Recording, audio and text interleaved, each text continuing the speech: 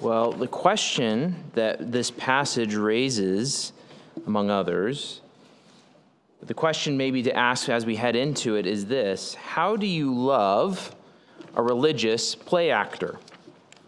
How do you love a religious play actor? You know, in Matthew 22, Jesus has just had this interchange between the Pharisees, the Sadducees, these disputes, these backs and forths, where they've challenged his authority, they've challenged his teaching ability. And one of the last ones is a lawyer from the Pharisees asked him, which is the great commandment in the law? And Jesus actually gives him the top two: to love the Lord your God with all of your heart, soul, mind, and strength, and to love your neighbor as yourself. And what we said when we walked through that is to love your neighbor as yourself. There's no exclusion on who your neighbor is. Your neighbor could be your literal neighbor. Your neighbor could be your family member. Your neighbor could be a fellow member at the church. Your neighbor could be your enemy. Jesus commands us to love your enemies. Well, what we see here in Matthew 23 is Jesus loving his enemies. And how does he love them? How does he love religious play actors? He pronounces woe upon them. We have to say that this is a loving act of Jesus. There's not a time when Jesus isn't loving. And this is what it looks like for Jesus to love religious play actors. Now, let me just back up a minute. Remember, like I just said, Jesus has finished these disputes with the leadership of Israel, and he has shown himself to be the supreme teacher by the end of chapter 22. And then the last time we were in Matthew, we were in verses 1 through 12. And in verses 1 through 12, Jesus shifts because he's been talking primarily to the leaders of Israel, the scribes and the Pharisees, the chief priests and the elders of the people. He's been primarily talking to them. But then in chapter 23, verse 1, he shifts to talking to the crowds and his disciples. And effectively what he says is, stop listening to these guys. Stop listening to these guys. Why? Well, because they say one thing. They take this authority on themselves as being in the seat of Moses to interpret the law, and yet, based on what they do, you shouldn't listen to them because they totally go against what they say. And not only that, they are people who do what they do to be seen, to be noticed by others. So stop listening to them. So Jesus takes a break from addressing the leadership of Israel primarily, although the crowds and the disciples are there, then to primarily addressing the crowds and the disciples, although the scribes and the Pharisees and the chief priests and the leaders of the people are still there. And now what he does is he shifts his audience again in verse 13 to now directly address the scribes and the Pharisees. And what he does is he pronounces a series of 7 woes on this group. And we're to understand the scribes and the Pharisees, we've said this multiple times, but it bears repeating. The scribes and the Pharisees, the scribes had an official role in Israel to interpret the law, to apply the law. And some of the scribes were Pharisees. Some of them were aligned with the temple and with the Sadducees. And then we have the Pharisees themselves. The Pharisees don't really have an official role in Israel. They're more of like a grassroots movement, but they are people who have high respect for interpreting and applying and teaching the law. And so when we see this grouping of scribes and Pharisees, who are we talking to? Well, we're talking about the same people that Jesus has been addressing in the temple for a great deal of time now. The scribes, the Pharisees, the chief priests, the leaders of the people, the Sadducees. I think Matthew at this point is just bundling them all together into this group. And they are his enemies. That's been very clear. And he loves them by pronouncing woe upon them. What is a woe? You use these words and then you wonder, well, what does that actually mean, a woe? A woe, in a general sense, is a declaration of sorrow, of disaster. And it can range. There are some parts in Matthew where Jesus pronounces a woe, and it's more pitiable. It's like pity on someone because of some coming disaster or state that's going to come about. Or it can be, as it is here, it can be a declaration of judgment. That disaster, divine disaster, is coming upon you, and you need to know about it.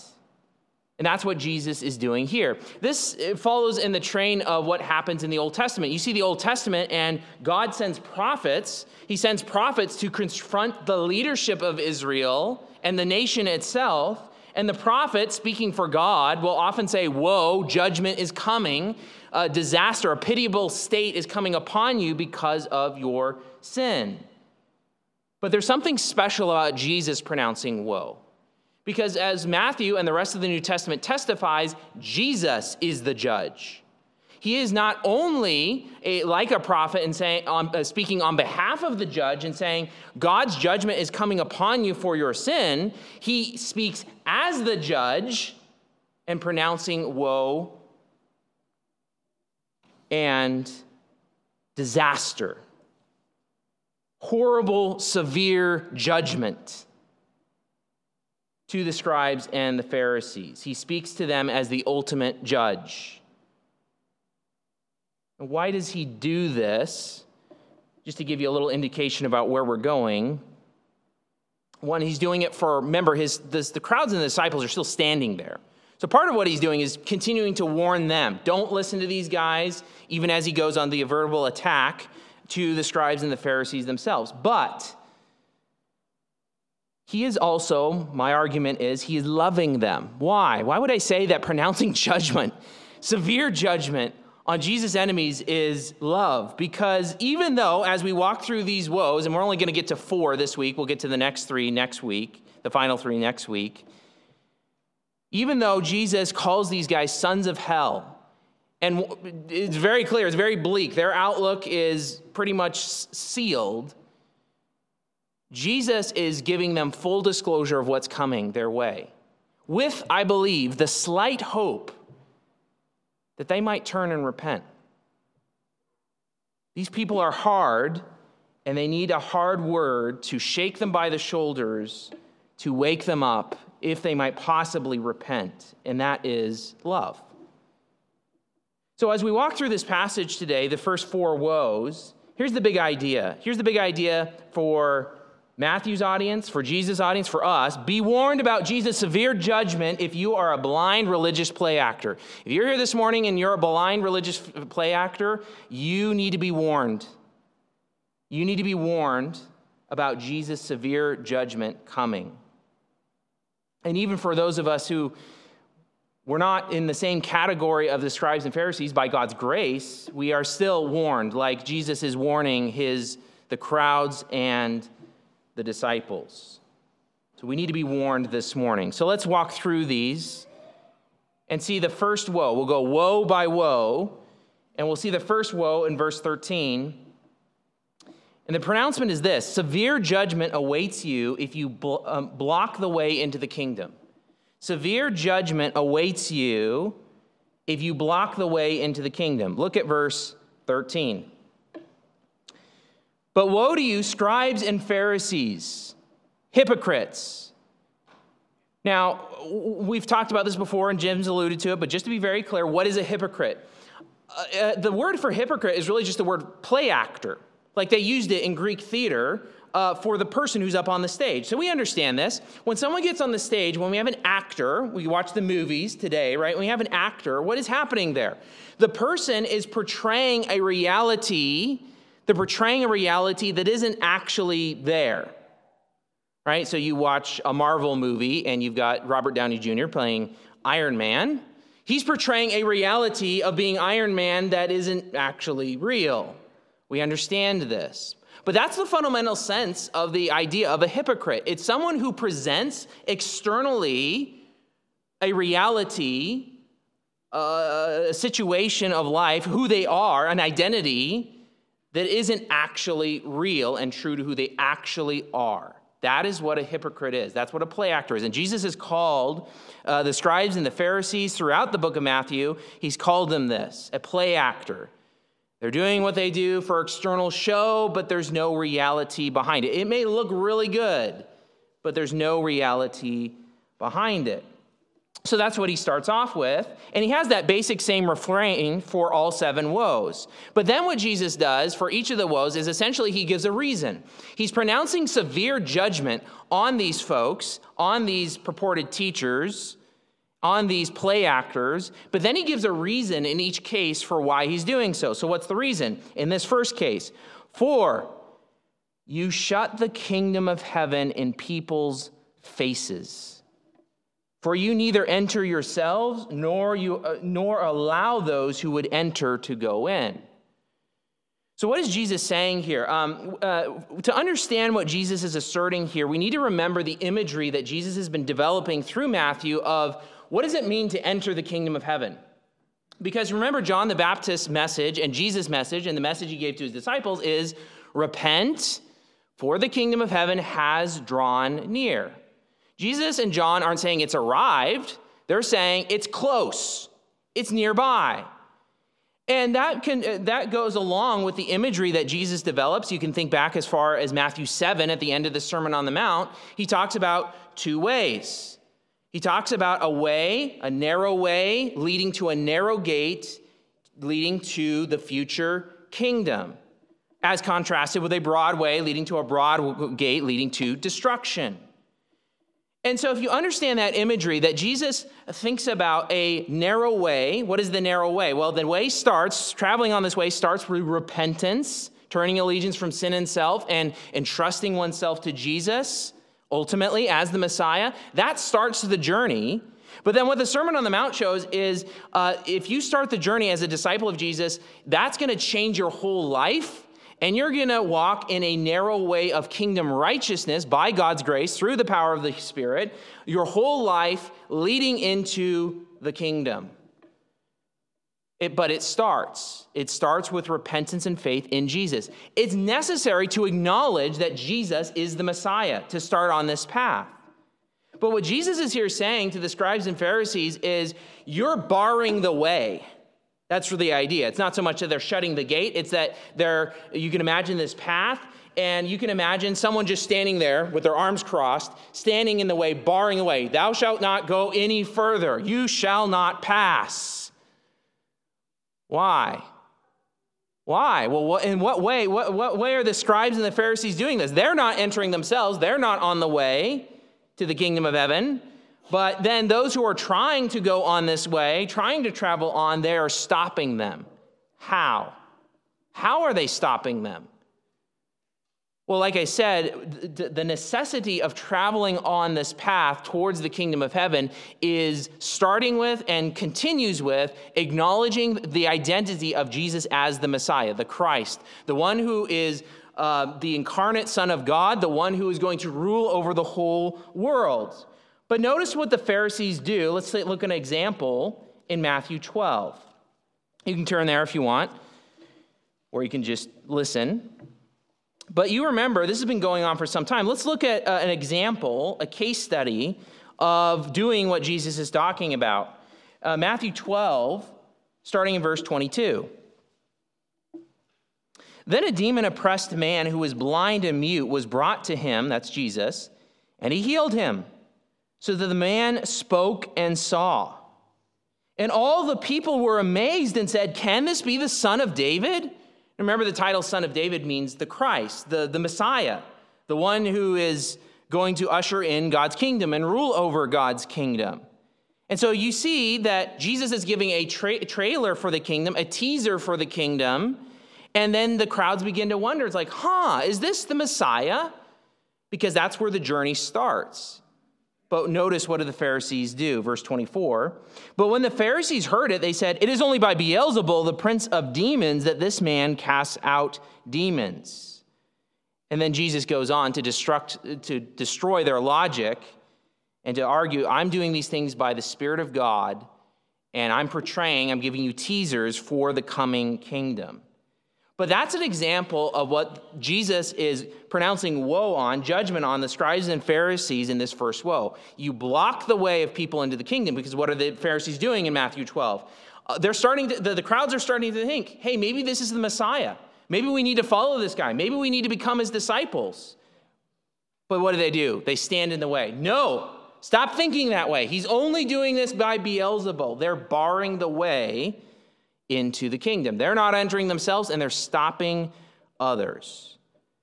And for such a person as that, Jesus pronounces woe, severe disastrous, painful judgment at God's hands, at his hands as the ultimate judge, because they're stopping people from entering life, from entering the kingdom, the one narrow way into the kingdom. Those who block people from embracing Jesus as the Christ and the only way to God have Jesus' severe judgment upon them. What does this look like in our time, in our culture? We don't have scribes and Pharisees in the same way, but we definitely have teachers. We definitely have guides within the church and external to it. Here's one sort of teaching that Jesus would pronounce woe on.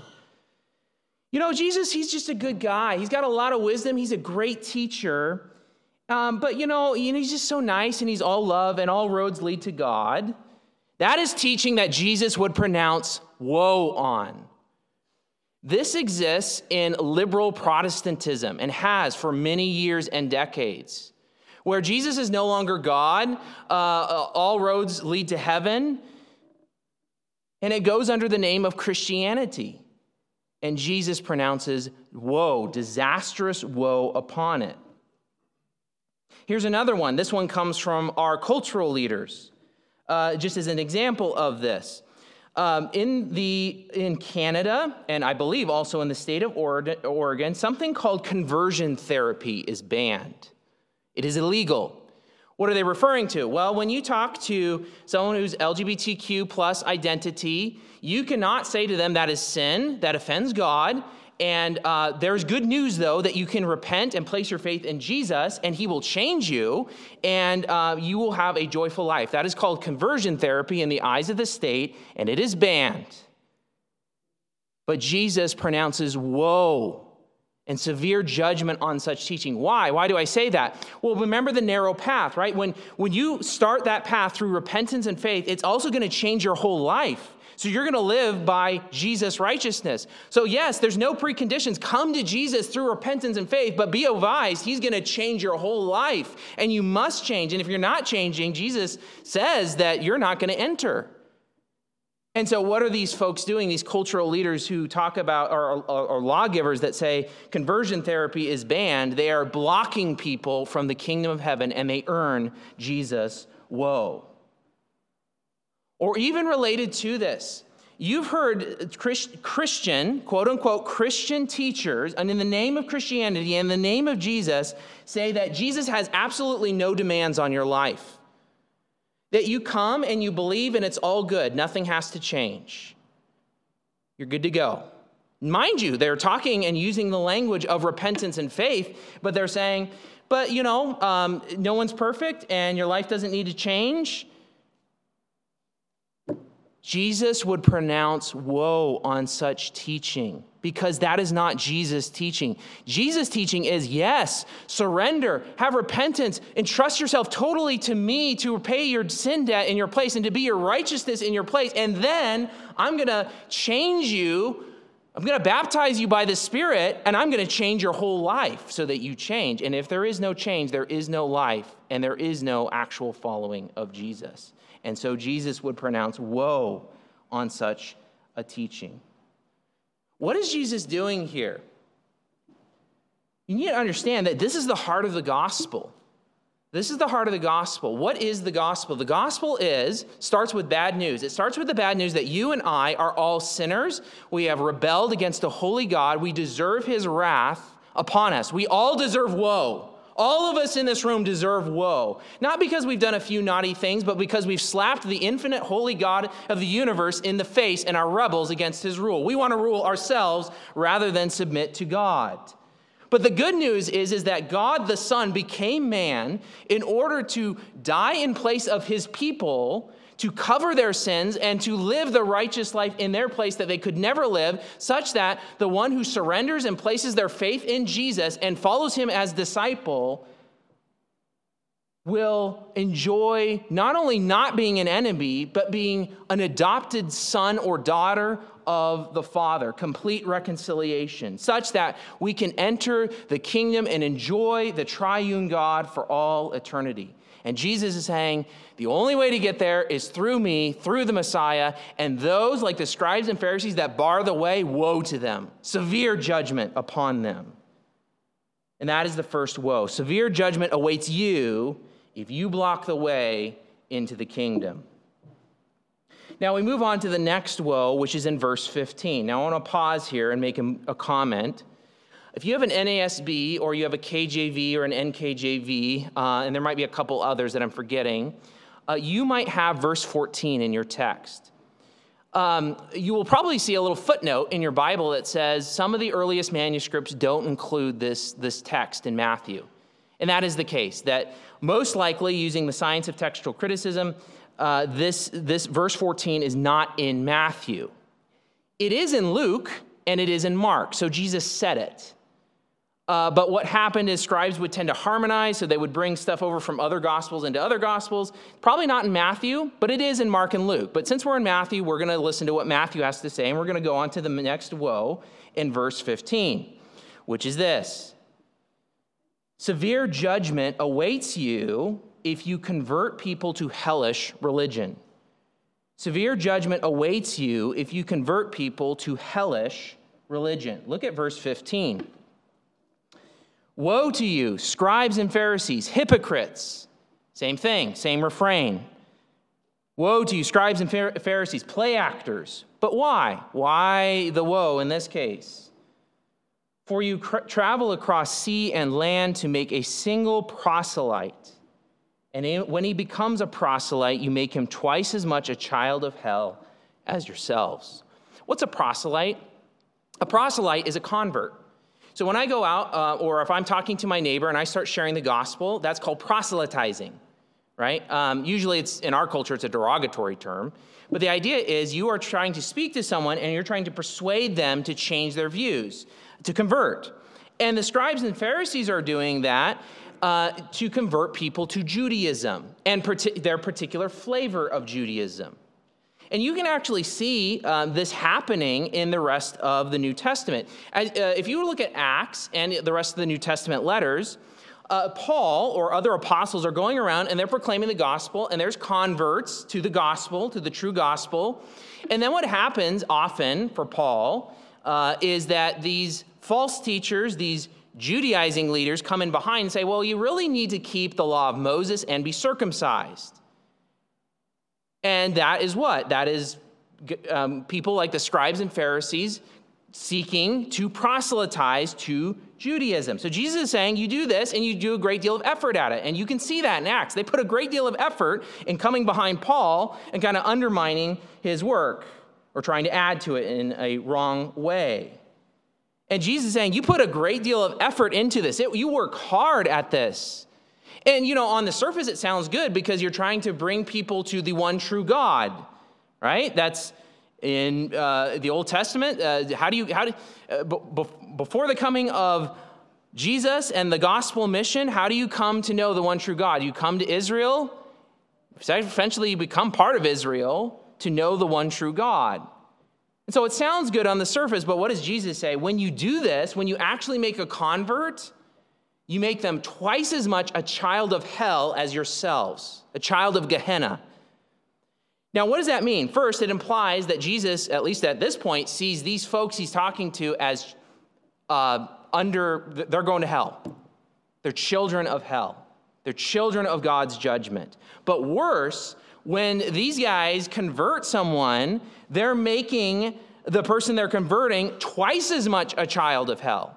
And we can kind of understand that. Like if you think of, you've probably seen this before, there's someone who's teaching another person and that person becomes a disciple, and the disciple can often become more radical than the teacher, right? And so that's kind of what Jesus is saying. He's like, you're radicalizing your proselytes to the point where, yeah, you're a child of hell and you're confronting them double in that state for your disciples, for your converts. Now here we got to pause and what is Jesus thinking about? What is he talking about? What is the religion of hell?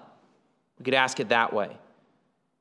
Well, it's this. As we have seen in Matthew multiple times, what is the religion of the scribes and the Pharisees? The religion of the scribes and the Pharisees, first, is externalism with no heart. Jesus talks about how, and quotes Isaiah, that the scribes and Pharisees, they draw near to me with their lips, but their heart is far from me. They do all the right stuff externally. They look good. They're all leafed out, but there's no fruit. There's no substance. So that's part of their religion. Do the right things externally, but don't worry about what's going on in the heart. That is the religion of hell. Here's another part of their religion, relying on natural advantages. So when John the Baptist is preaching, some of the Sadducees and the Pharisees come up, and John says, don't even begin to say to me, you're children of Abraham. Meaning what? Oh, you guys are Jewish because you were born Jewish and you're automatically in. That's relying on natural advantages. That's part of the religion of the scribes and Pharisees, and it's part of the religion of hell. To rely on natural advantages instead of God's grace through faith. Here's another part of their religion, elevating the tradition of man over God's word. Jesus has done this and engaged this multiple times. You have this tradition, you have this way of doing things, and matter of fact, we're going to see it in the next woe, but you actually undermine God's word. You would elevate the tradition of man over God's word. And so what the idea is, when the scribes and Pharisees are making proselytes, they're inculcating this externalism with no heart, relying on natural advantages, being part of Israel, and then elevating the tradition of man over God's word. And Jesus says, woe to you, severe judgment on you who are doing such thing. This goes beyond the first woe. The first woe, you're just blocking people, right? You're just blocking people from entering the kingdom. This one goes farther because it's like you're not only blocking those people, you're bringing those people into a hell-bound religion and you're confirming them in it. It's not only that you're blocking people from the kingdom, now you're swallowing them up for hell. There's a progression in the woes. So what's the application for us? Those who corrupt people into mere externalism, relying on natural advantages or mere traditions of men, have Jesus' severe judgment upon them. And let's give some examples. Let's name some names. Roman Catholic Church. The Roman Catholic Church is apostate. It elevates the tradition of man over God's word. It says that you need faith and grace and works in order to be saved. And you say, well, wait a minute, something you said earlier kind of sounds similar to that. No, there's a key difference. The journey starts through repentance and faith and being bound to Jesus, and then only subsequently, as you are bound to Jesus, yes, he will change your life. Yes, you will do good works, but empowered by the Spirit. Versus muster it up. Pull yourself up by your bootstraps. Add some works to your faith in order to be pleasing to God. That is damnable, hellish religion. The same holds true for Mormons and Jehovah's Witnesses. Jehovah's Witnesses don't believe that Jesus is the Messiah, or they don't believe he's the divine Son of God, and they are a false religion. Same with Mormonism. And in both of those cases, we are adding externalism, relying on natural advantages, traditions of men over God, and that is religion that earns Jesus woe and condemnation. Oh, but it hits closer to home. Jesus' woe falls on prosperity gospel preachers like Joel Osteen, who say that, well, God wants your best life now. What does that sound like? Natural advantages, the traditions of men. And so you believe, and God's going to give you what you want. That is the religion of hell, and it earns Jesus severe judgment. It even shows up in some of the things we've seen lately with social justice and wokeness. Because what has happened is, those aren't bad things to talk about. Not bad to talk about social justice. The Bible does in the Old Testament. Not bad to talk about race. The Bible does. But what has happened in the conversation is everything is about those things. Everything is about the external realities of social justice and race. And in order for you to be pleasing to God, you must do these certain things. You've got to, do whatever social justice program, or you've got to confess your whiteness, or you've got to put a black square on your Facebook profile in order to be acceptable to God. That is religion that is external only, that's relying on natural advantages and the mere traditions of men, and it earns Jesus woe. and severe judgment. Again, I'm not saying it's not right to have those conversations. I'm saying that when you elevate them, that this is all that religion is about, then you've flipped into the religion of the scribes and the Pharisees. Even more, we can get closer to home. There is a religion that can exist within a true church that is a hellish religion. A religion that's just about doing the right external things. It sounds like this. I was born into a Christian family, so I'm a Christian. I'm a good person, so I'm a Christian. I go to church because I'm a Christian. I give, so I'm a Christian. That is not Christianity. Christianity is realizing I am a sinner. I deserve God's wrath. I deserve his woe. I deserve disaster, divine disaster, the hands of the Son to fall upon me, and bowing the knee and say, I'm done being my self-ruler. I'm done living for sin. I repent and I entrust myself fully and totally and only to Jesus Christ to earn the righteousness that I need before the Father in my place. Through his death on the cross, his resurrection, his righteous life lived and accounted to me. But in a true church, even in a true church, doing the right things, doing the right external things, thinking I was born into a family, so I'm a Christian family, so I'm good to go, or in some way elevating the traditions of men, that is religion that has Jesus' severe judgment upon it. So we've seen Jesus' severe judgment awaits you if you block the way into the kingdom. Jesus' severe judgment awaits you if you convert people to hellish religion. And next, we see this. Severe judgment awaits you if you teach that earthly, rather than heavenly accountability, is greater. Severe judgment awaits you if you teach that earthly, rather than heavenly accountability, is greater. Look at verse 16. Woe to you, blind guides.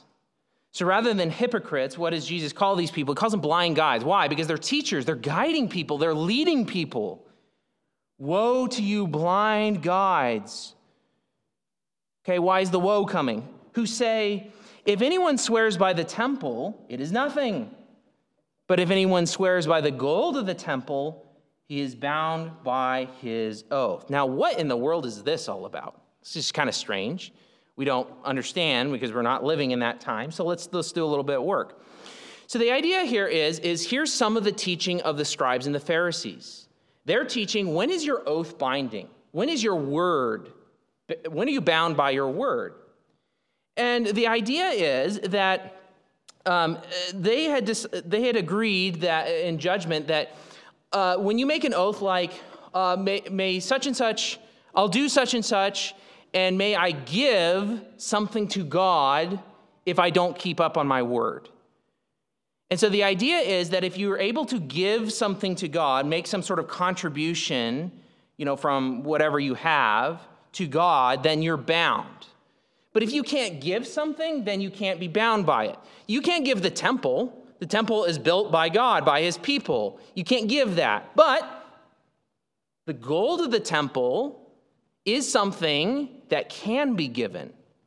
Therefore, because you can give the gold of the temple, you're bound by your word. You're not bound by the word of swearing by the temple because you can't give the temple, but you can give gold, and so you're bound by that. It's a human sort of accountability. That's what oaths are, right? You swear an oath, may such and such happen to me, or may I do this if I fail to keep my word. What's it all about? Accountability.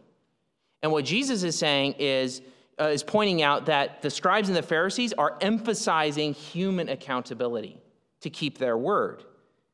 Well, what does he think about this? Verse 17, you blind fools, for which is greater, the gold or the temple that has made the gold sacred? Here's Jesus' argument. When we talk about sanctity, the idea of holiness, whatever is nearer to God's presence needs to be holy, needs to be appropriated for God's use. So the gold of the temple is just gold, but when it comes into the temple and is used for the temple, then because the temple is where God's presence, the concentrated manifestation of God's presence on earth dwells, the gold becomes set apart for God's use and is holy. But where did the holiness come from? The holiness came from the temple itself. And not just the temple, but who dwells in the temple, the presence of God. And so what is Jesus doing here? He's saying, you guys are fools because you're talking about human accountability, horizontal accountability, and you're totally ignoring the vertical accountability. Who's going to ultimately hold you accountable for your words is God, the God who dwells in the temple. He gives another example, verse 18. And you say, if anyone swears by the altar, so we're still in the temple, it is nothing.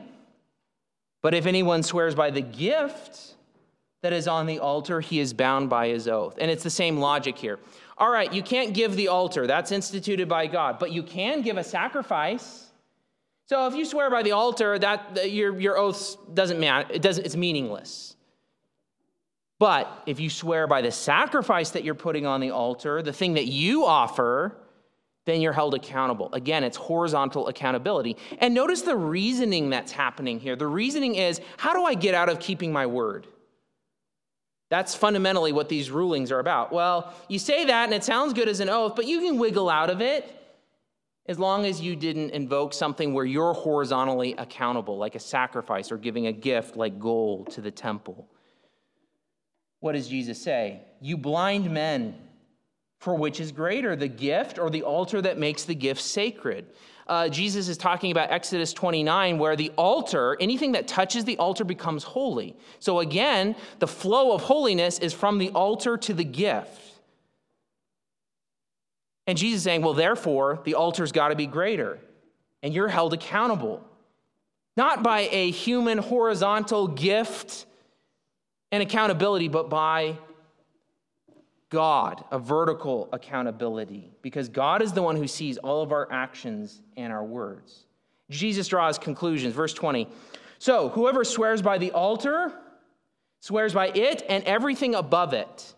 Now, Jesus isn't just talking about the sacrifice. You need to understand what is the thought of the altar in the temple. Think of the altar in the temple like a portal. The altar in the temple is a portal between, it's supposed to visually represent, not that it's actually this, but it's supposed to visually represent the connection between heaven and earth. In the Old Testament, the premier sacrifice was the burnt offering. And what you would do with the burnt offering is you'd put it on the altar and you would burn most of it up. And it literally says it turns up into smoke. Where does smoke go? Up. The idea is you're transforming. It's just a visual portrayal. It wasn't actually happening this way, but it's a visual portrayal of this offering, this sacrifice, yes, being made holy by the altar, but then transformed into such a way that it becomes an aroma that God smells and is pleased by in heaven. It's a link between heaven and earth. So when Jesus says here, whatever you swear by the altar, you swear by it and everything above it, he's really saying you're swearing not just by the altar, but by God in heaven. And he says effectively the same thing going on.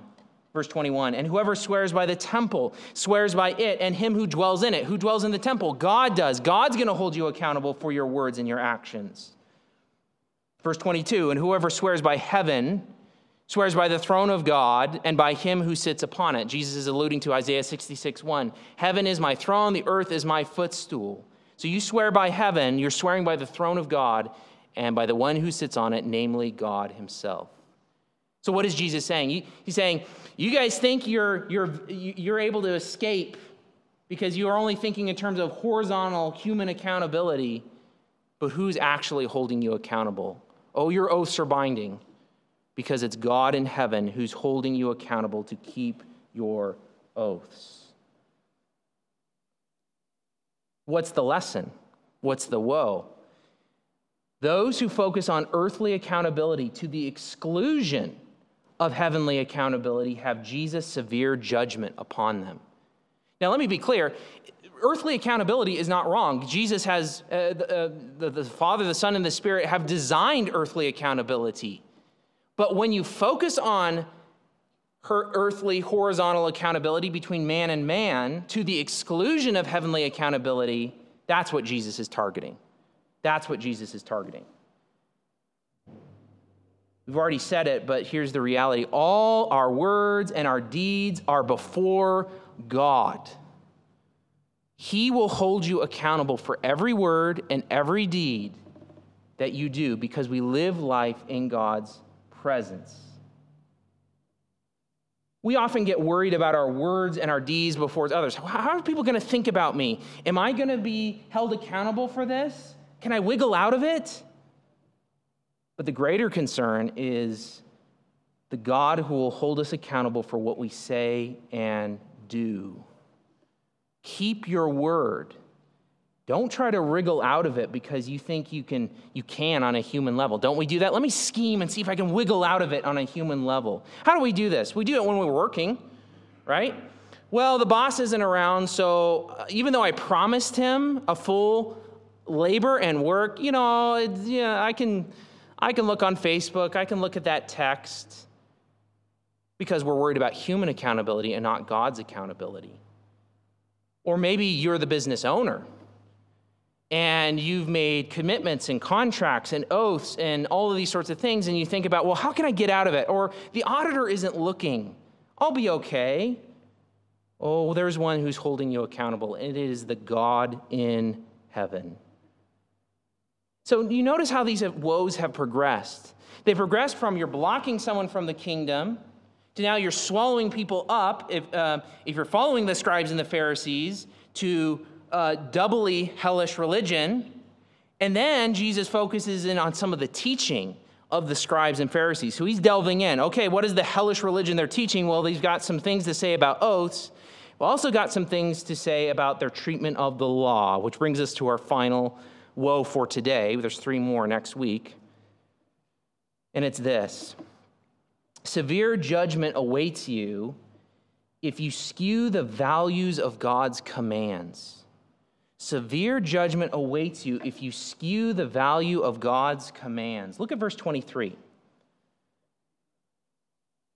Woe to you, scribes and Pharisees, hypocrites, play actors. Why? For you tithe mint and dill and cumin and have neglected the weightier matters of the law, justice and mercy and faithfulness. These you ought to have done without neglecting the others. You blind guides, straining out a gnat and swallowing a camel. What is Jesus talking about?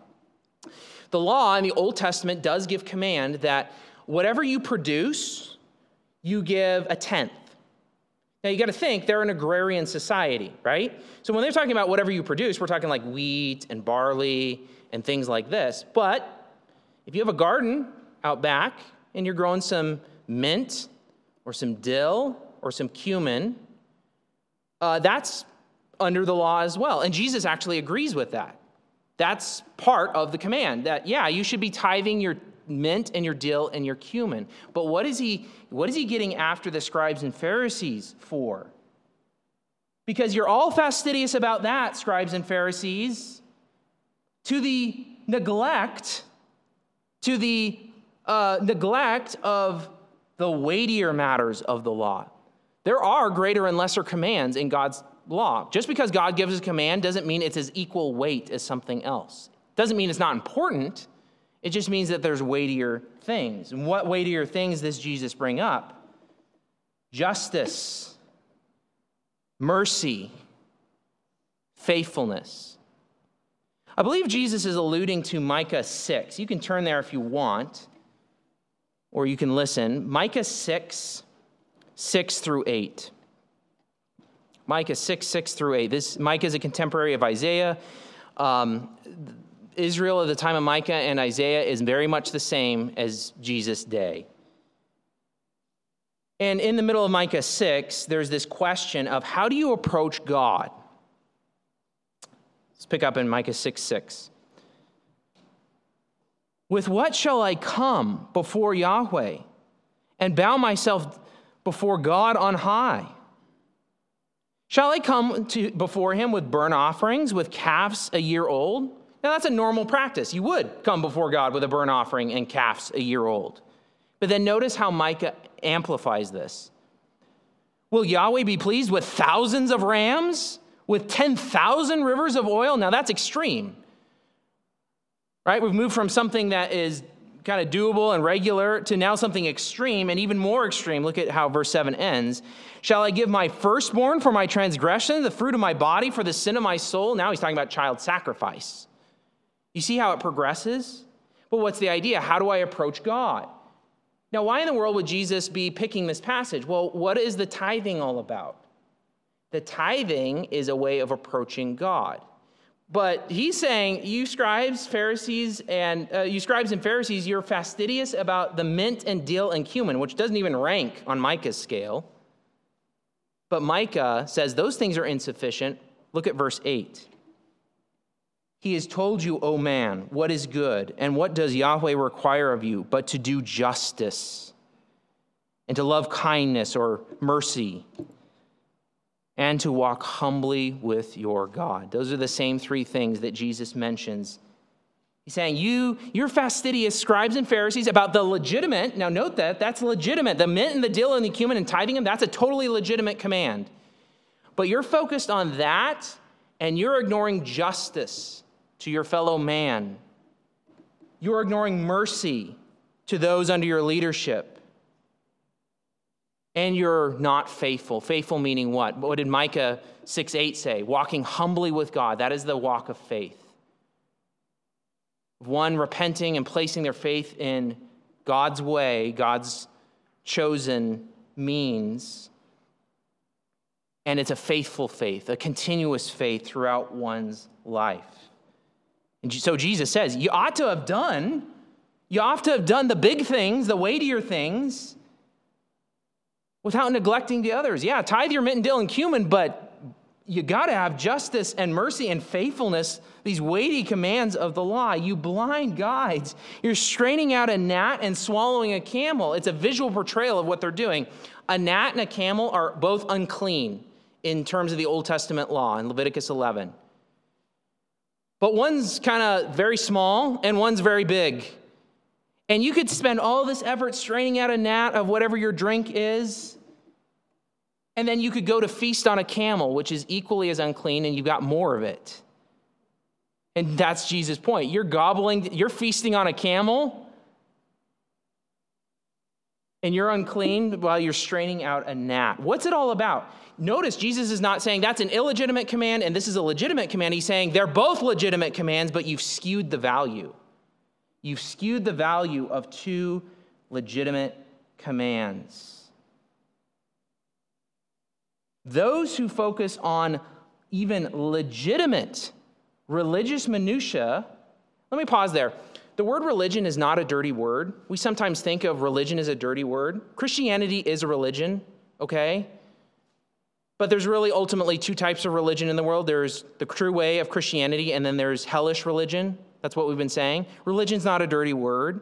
But what Jesus is pointing out here, those who focus on even legitimate religious minutia to the exclusion of weightier commands have Jesus' severe judgment upon them. Note what Jesus is saying if you focus on a legitimate command of God to the exclusion of more important commands, you have God's judgment upon you. When the external becomes more important than the internal, when the things of God become an external system to control, then the minutiae grab more attention than things of central importance. How do we fight this? Because we are all prone to this. It is easy to focus on the external. It is easy to do the things that are externally good and to ignore what's going on with our heart. We can become calcified. We can focus on the minutiae and miss the weightier things of God. How do we fight this? You got to be in a pattern of reminding yourself of the things that matter most to God. Love God with all of your heart, soul, mind, and strength. Love your neighbor as yourself. Remind yourself of the gospel constantly, that you are a sinner in need of a Savior, and that only happens through Jesus Christ, through his death and resurrection on your behalf. Here's one way this shows up: pet doctrines. We all have them. Legitimate pet doctrines, things that are true, and we can get so sucked into the legitimacy, and we're so excited about this thing that we neglect other things. That's when we start to earn Jesus' woe. We got to keep the central things the central things. Note, doesn't mean that you get rid of the minor things. That's not what Jesus is saying. He's saying everything has its place. Everything has its right weight in God's eyes. But when you focus on religious minutia to the exclusion of weightier commands, then you earn Jesus' severe judgment. So what has Jesus said? Severe judgment awaits you if you block the way into the kingdom. Severe judgment awaits you if you convert people to hellish religion. Severe judgment awaits you if you teach that earthly rather than heavenly accountability is greater. Severe judgment awaits you if you skew the values of God's commands. And Jesus isn't done. He's got 3 more coming next week. But remember the question we started with. How do you love a religious play actor? You do what Jesus does. You expose them and warn them of Jesus' judgment in hope. And Jesus' hope is pretty slight in Matthew 23, but in the hope that you might move them to repentance. You guys ever get calluses on your feet or on your fingers, and they get really hard, and you can't feel anything? How do you feel something through a callus? You need a pretty sharp needle, don't you? Pretty sharp lance. That's what Jesus is doing. These folks have become callous and hardened, and he is shaking them by the shoulders. He is driving a needle through their callus into their hearts and saying, you are under God's judgment. And I don't think even in Matthew 23, Jesus has quite removed the hope of repentance. In fact, in Acts, we do see some of the Pharisees repent. Because they understand, as you see it, Peter's sermon on Pentecost, that they're under God's judgment and they repent. Maybe you're a play actor here sitting this morning. I may not know it. Your friends and family may not know it. You may not know it. You may be self-deceived. But Jesus knows it. We all struggle with this. How do you, you're like, well, how do I know then? Ask the Holy Spirit to search you and make known to you any religious play acting. I also ask those who are closest to your family and your friends. They'll tell you, if you really want to hear it, if you're a play actor, if you're a hypocrite. And from what you find, humble yourself, surrender, and seek forgiveness and change through Jesus, because being a religious play actor is not, Jesus died for that. He died to save religious play actors from having to hide and cloak who they really are from others. Jesus died for his people's sin, totally, and bearing the woe on the cross, totally. And living a perfectly righteous life in place of a totally sincere life for religious play actors, such that they can repent, have faith in Jesus, and be justified in God's eyes. So be warned about Jesus' severe judgment if you are a blind religious play actor, but come to faith, repent, and entrust yourself to Jesus. Let's pray. Jesus, you are tender and tough. And the word that you've given us today is a tough word. And you know what we need. Lord, I just pray that we all of us start out as religious play actors. We all start by cloaking, trying to hide, creating fig leaves for ourselves. But that's why you came in mercy and in love, even for your enemies, to die in their place and to make us yours. Lord, if there are any who are self-deceived here this morning, wake them up. If there are any who know who they are really and truly before you, drive them to repentance, lest judgment increase upon them. And Lord, with these sober thoughts, we now enter into the time of your supper, both highlighting its severity and its goodness all at the same time. Help us and prepare us to partake of the supper in a worthy manner. We ask these things in the name of Jesus. Amen.